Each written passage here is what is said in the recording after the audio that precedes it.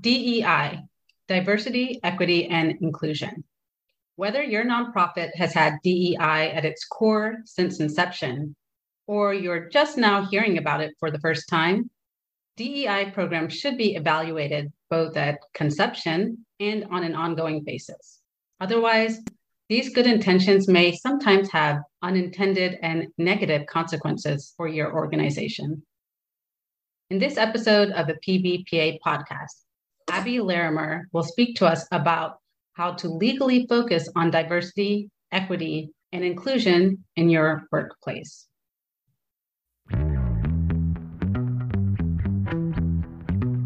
Hello and welcome to the PBPA podcast. In each episode of the PBPA podcast, we explore legal questions relevant to Georgia nonprofits. I'm your host, Sirisha Gunta, Counsel and Education Director at the Pro Bono Partnership of Atlanta. PBPA strengthens our community by engaging volunteer attorneys to provide nonprofits with free business legal services. We provide numerous free resources via our website, including articles and webcasts specific to Georgia nonprofits and their business legal concerns. We also provide direct legal services to our clients. For more information on client eligibility requirements, to apply to be a client, or to access our vast learning center, visit our website at pbpatl.org. Before we jump into this episode's topic, keep in mind that this podcast is general information, not legal counsel. Contact your attorney for guidance on your nonprofit's specific situation.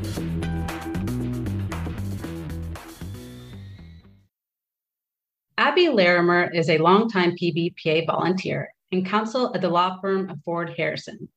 Abby concentrates her legal practice on the representation and counsel of management in a broad range of matters related to employment law, which makes her a fantastic person to answer our questions today. Thanks for being here, Abby. Thank you for having me. So DEI initiatives are intended to create a better, stronger workplace, but sometimes they can lead to lawsuits. So to start us off, can you give us some very high-level feedback on potential legal concerns around DEI programs?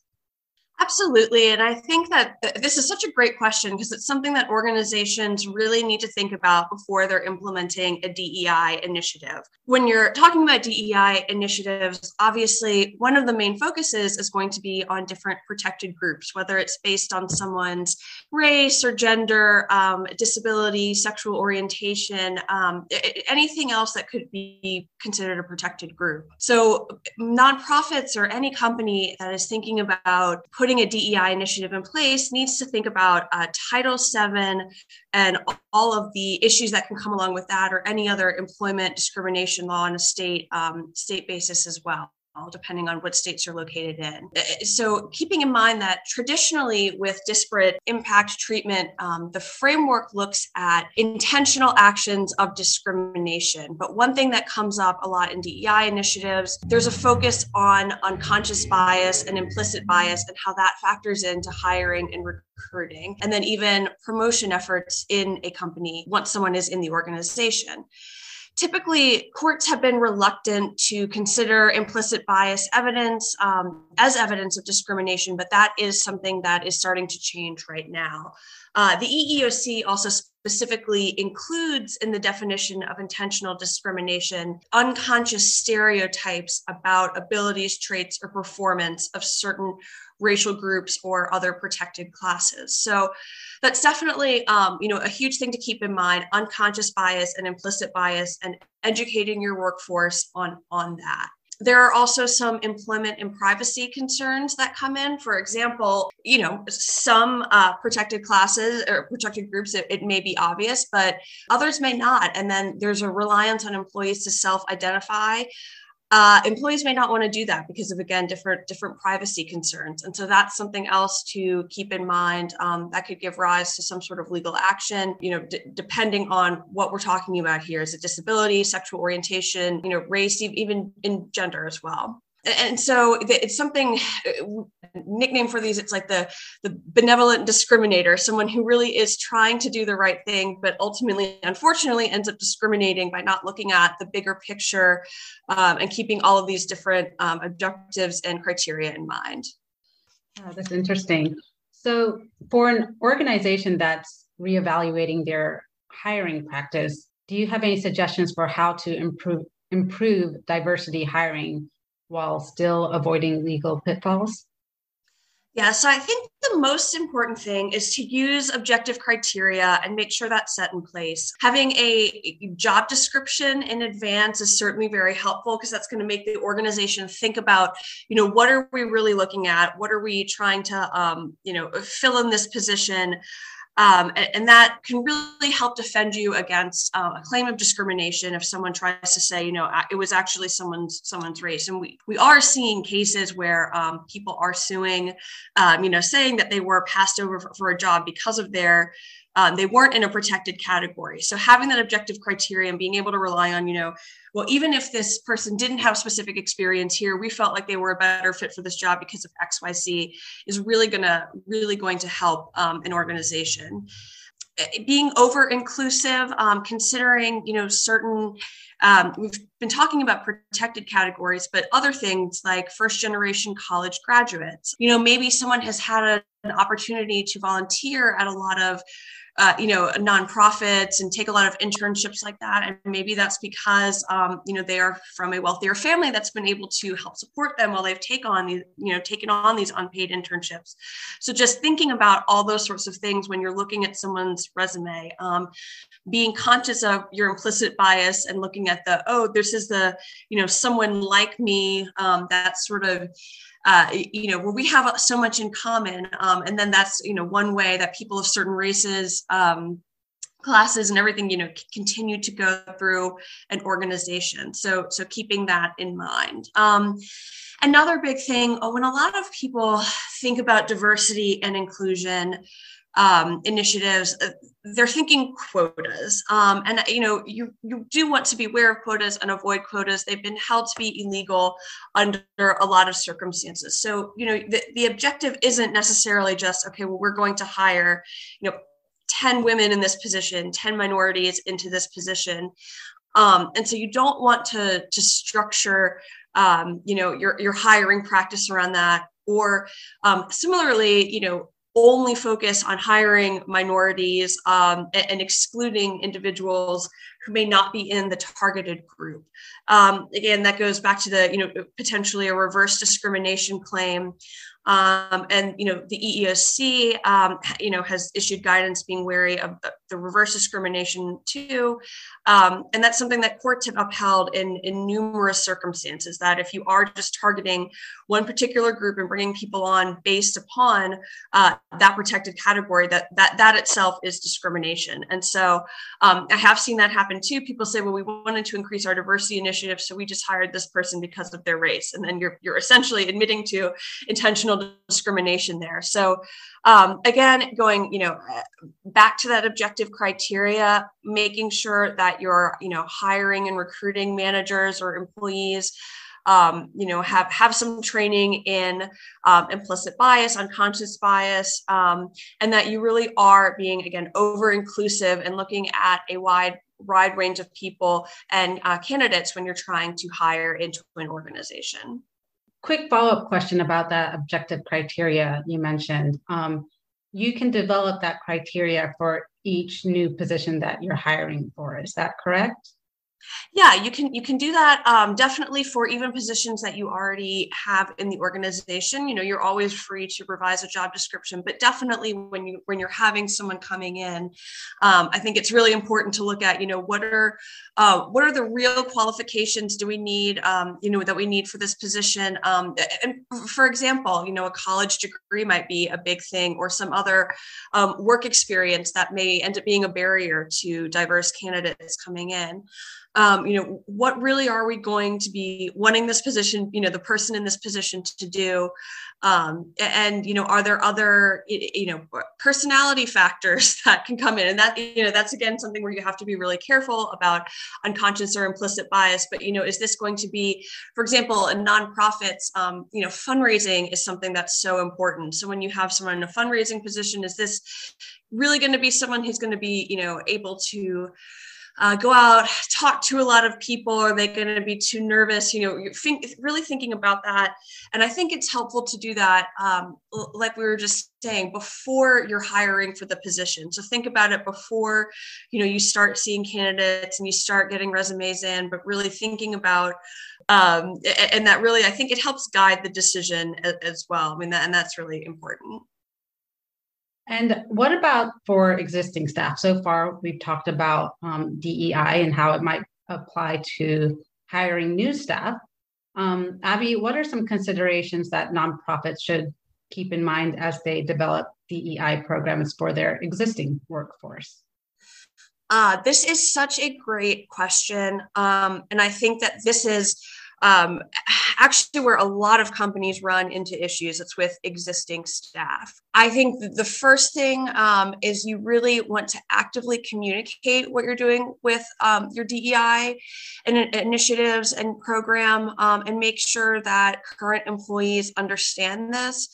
What you don't want is for, and this is another area where we see litigation, current employees will start saying, well, I wasn't promoted or considered for this position because they're just bringing in minority candidates or candidates of this protected group. And so, actively communicating, making sure your current employees understand, what the company is trying to do and why it's important to have a diverse workforce is something, very big. And then going back to those objective criteria, when those are in place, it makes it easier to have these sorts of conversations, which certainly can be very difficult with your current staff. As well as actively communicating, you want to make sure that your employment policies and trainings have all been updated. In Georgia, particularly, there was a huge Supreme Court case, and this was nationwide. This was Bostock, but affected Georgia as a state that did not have any statewide protections for gender identity and sexual orientation. So you also want to make sure that, now that this is considered a protected class in light of in Title VII, that employees are aware of this, that they understand there's no discrimination, no retaliation based on those protected categories. So that's something that I think is pretty big. Also, with your employment policies, keep your training. I know it's something that's not really fun, except for the employment lawyers like me, but most people do not consider employment law training fun.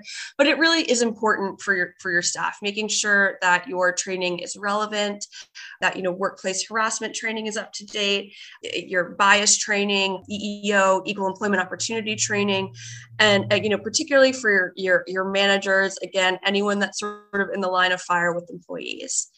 Something else that we've seen that can be really helpful are employee resource groups, and implementing these throughout the organization can really help with the existing employees. So that might be a women's initiative group, a Black women's initiative group. Maybe you have a resource group for disabled employees.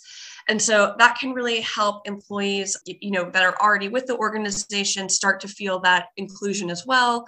That it's not just, oh, we're bringing in other people to up our diversity quota. They're actually looking at us and want to make us feel like we're part of the group, of the company. So I've seen those be very successful, just in terms of also, giving visibility to diversity within an organization, and just being a resource for other employees in that protected category. Another thing to certainly keep in mind, may be obvious, may not be obvious, but certainly don't just start actively discharging the non-target employees or withholding them back from promotion. As we just talked about, reverse discrimination claims are out there, and they can get some traction. And so just to, if you're, trying to increase diversity, again, one way to, do it, you don't just go fire. If maybe you're in an organization that has a lot more women than men, shouldn't just go fire all the women just to make room for more diverse employees. So that is something to keep in mind too. And, and part of the increasing diversity, but the inclusion part of it, making sure that all employees do feel like part of the group. And so again, you want to be very, aware that you're not just making certain individuals feel like they're on the outs now, that they're going to be targeted. So that's just, something really important to keep in mind too. And again, that's where we do see a fair amount of EEOC charges and that, can eventually turn into litigation. So, being mindful of your existing employees and not just making your efforts recruiting and hiring new diverse employees. Abby, let's talk about a specific example now about DEI programs in the workplace. And you kind of alluded to this in your answer to the first question. What if an organization wants to conduct a diversity audit and collect information about their current staff or board? These metrics may provide an understanding for an employer, not just about where they currently stand, but that information may even be requested as part of a grant application or for board recruitment. What should a nonprofit keep in mind if they're considering a diversity audit? This is another great question.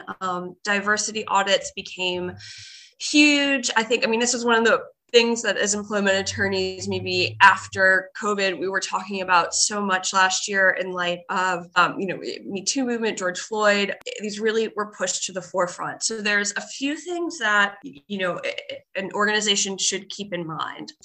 One, you may already be collecting some information through your EEO-1 reports if you're required to file those. However, those probably are not going to really have a lot of they don't really dig deep into really getting to the meat of what you really want to look at, I think, for a real diversity audit. So one, keep in mind, it is possible. One of the biggest legal issues, I think, let's say you do conduct a diversity audit under certain circumstances, that potentially could be something that would be discoverable in a lawsuit about discrimination. So let's say you do a diversity audit, maybe you find out that, oh, wow, actually, we haven't promoted any minorities within the organization in the last 5 years. And then you get an EEOC charge, that's something that could be an issue. So one way, and I know that this is, maybe more difficult for a nonprofit to do, but, working with an attorney, there may be some sort of privilege that can attach to it. And that could be, I think very helpful if you are worried about the metrics of your organization. That's where, I don't, to the extent you're able to find someone to help you pro bono, but just something to keep in mind, if you have like a written report versus sometimes there's just an oral report, but keeping in mind that, yes, it is, possible that a diversity audit could come up in a lawsuit. So if you are doing a written report, maybe not, it appears we've had a history of discriminating against this group of people, phrasing it something like our goals and areas of focus are XYZ group or something like that. So being careful about the language that you might use. So that's a big one. So, something else, I think, looking at the way that affirmative action plans, and these are typically plans that companies do when they are working as a government contractor, mostly as a federal contractor, but also on the state or even city level. And these are a good way to think about doing a diversity audit too, because again, they're not focusing on, necessarily specific quotas in a position. They are looking at the numbers, people in protected groups that are in a position, but the focus on an affirmative action plan is something I just referenced. You're looking at what is your focus? What are your goals for where you want to see your organization? So again, rather than maybe focusing on, historical discrimination that you haven't been able to fill a position with minorities or women, you're looking on, okay, we're noticing that there might be a gap in our numbers here. And another thing that AAP plans do, affirmative action plans, they're usually compared with data from the local population. So that's important too. If you're an organization that's just in Atlanta, you want to look at, what's the population like in Atlanta, and is our workforce accurately reflecting not just demographics nationwide, because that can be difficult, but the demographics of our city. And so that's a more accurate benchmark and goals, way to set your goals, looking at your specific population. But again, affirmative action plans, there's not going to be, a specific, you don't want to have a quota like what we just talked about. Oh, we're going to fill X number of people. But okay, we want to focus on, filling this position with more people with disabilities. And so what are we going to do in terms of our outreach and recruiting efforts? Are we going to look for local organizations, work with individuals who have disabilities to help put them in this place? Are we working, veteran recruiting is big with AAP plans, maybe something different for a nonprofit, but it's something to use as a good model for a diversity audit. I do think it's very important for companies to be doing these because, as you mentioned, this could be something that is requested as part of a grant application or board recruitment. I think this is something that is becoming more common. I mean, even in law firms, we're seeing a lot of companies don't want to work with law firms unless they can show that they're diverse and that they're going to have diverse attorneys on it. So it's really something that's everywhere, not just nonprofits. And I mean, to a certain extent, your organization is what it is. I mean, you can't fake these numbers. You can't suddenly make up that you have diverse people when you don't. And I think, companies are starting to be aware of, we're going to, have all these diverse candidates that have only been with the company for 6 months. What does this tell us? So on one hand, you do kind of want to start looking at these things before you're presented with, here's this huge grant that we were up for, but we're not even going to be eligible to apply for it because we don't have our numbers in place. And so it really is something that's so important. But again, I think it is what it is. You can't go and just, magically change your numbers. So start looking at it. And again, focus on your recruiting and, your efforts there. What are we doing to get more diverse people coming in? So I think that is really helpful. And one last thing on that, don't come up with goals that you can't keep. We see that sometimes too. People say, okay, well, we're going to try to get this grant. We're going to say, this is our goal. And you just know you're not going to be able to keep it. And that's just setting yourself up for failure. So really try and be realistic with what you think you can do. Those are all really fantastic pointers. But what if an employee does not want to participate in a diversity audit or is hesitant about divulging information on a questionnaire, whether it's because they haven't even disclosed it generally to anyone at the office or for other reasons? What should an employer do in that kind of a situation? This is another one that's really big. And I think, a lot of times we still think of protected groups as being very obvious, that you could see someone's, race or gender, tell that, right away, that a disability could be obvious. And that is just not true at all. And so, certainly, given that protected groups have had, a history of systemic discrimination, country, world, people are very concerned about self-identification. And so this could include, it not only includes gender, race, but also, veteran status, disability status, sexual orientation, and gender identity. Self-identification is legally, generally, this is optional for an employee to do. And you, as an organization, you may have a legal obligation to report how employees are self-identifying. So this could be, again, we were just talking about federal contractors. And one sort of interesting pitfall that can happen with federal contractors is that you can't overrule how an employee self-identifies either, generally under those purposes. So if some employee, they say, well, I don't have a disability, but, maybe you think otherwise, you can't go in and say, no, your self-identification is wrong. So how an employee self-identifies is how they're going to self-identify. If they don't want to participate in a diversity audit, it's possible, depending on the context, that you could discipline them, but I would really encourage an employer not to do that.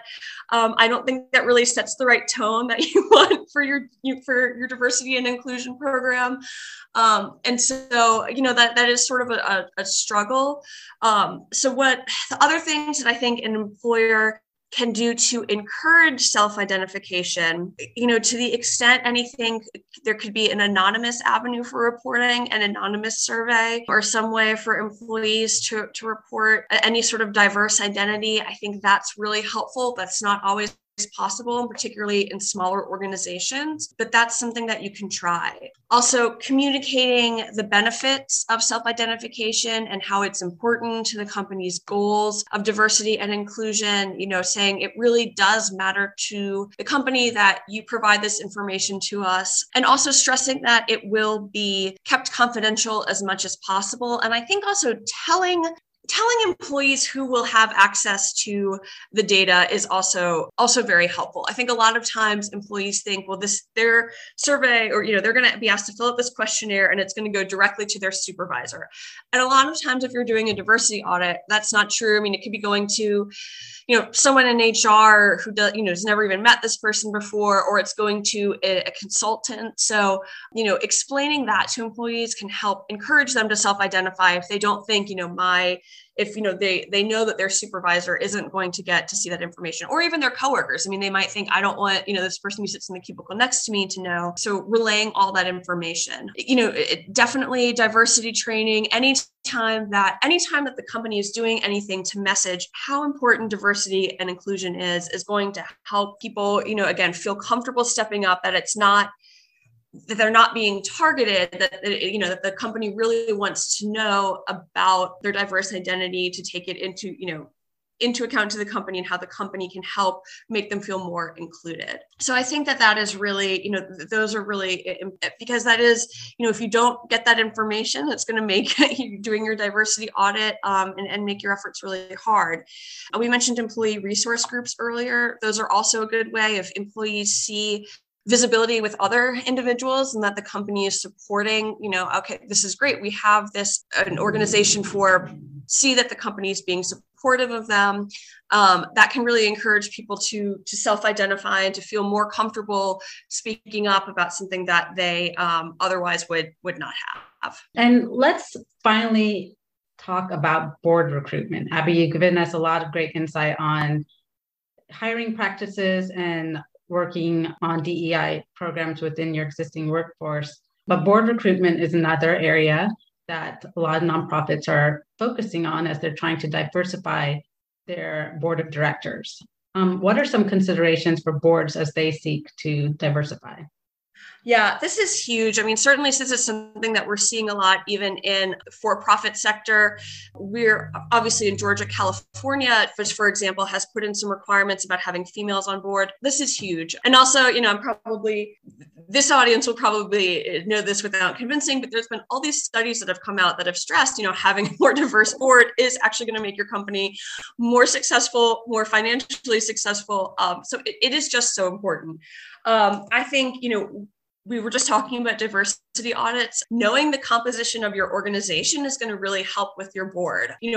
Are there large gaps? How much does the composition of our board line up with the composition of our organization? And then also the population that we're trying to serve in our nonprofit. Is our board reflective of that? Are we a racial justice organization that is really lacking minority involvement on the board? So that's sort of the first thing, I think, really, looking at who is on the board and how does that line up with the organization and your goals.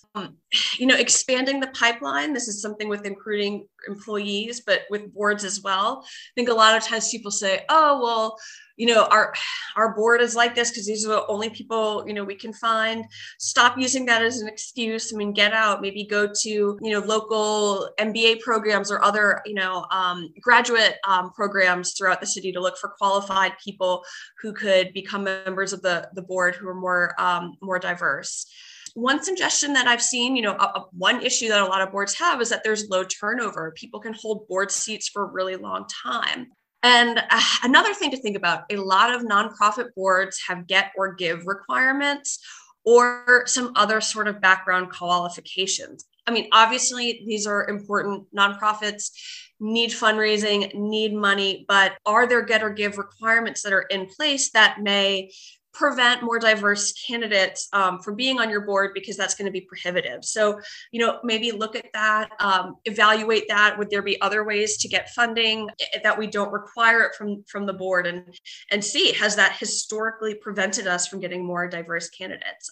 Or again, background qualifications too. Do we have some background, qualification? Maybe someone has to be employed for 10 years or something before in this particular field before they can be on the board. Is that going to really limit the recruiting for the board? So considering something like that too. And I think, again, I just can't stress how important it is to make sure that there's diversity on your board. KPMG put out a board diversity disclosure benchmarking tool. I mean, that's really obviously designed for-profit companies, but if you're really focusing on your board, it might be just helpful to look at some of those materials and just look at what's out there to help, what resources are out there for nonprofits and other companies to increase board diversity. And again, I think that it's really hard to say that you are focusing on DEI initiatives when, whoever is at the top does not reflect diversity. So I think it's a great place to start. And then you're going to need those voices to help guide your other diversity efforts. I think it's really hard to have just one group of people trying to, say how we're going to make everything diverse when they're not actually diverse. So I think looking at the board is a great place to start and a great place for a nonprofit to focus when they're starting with their DEI initiatives. Wow, Abby, this was a lot of great information. You shared with us not only important legal considerations, but there was also a lot of good practical insight in there as well. So we appreciate you taking the time to share your knowledge and expertise with us. Thanks, Abby. All right, thank you so much.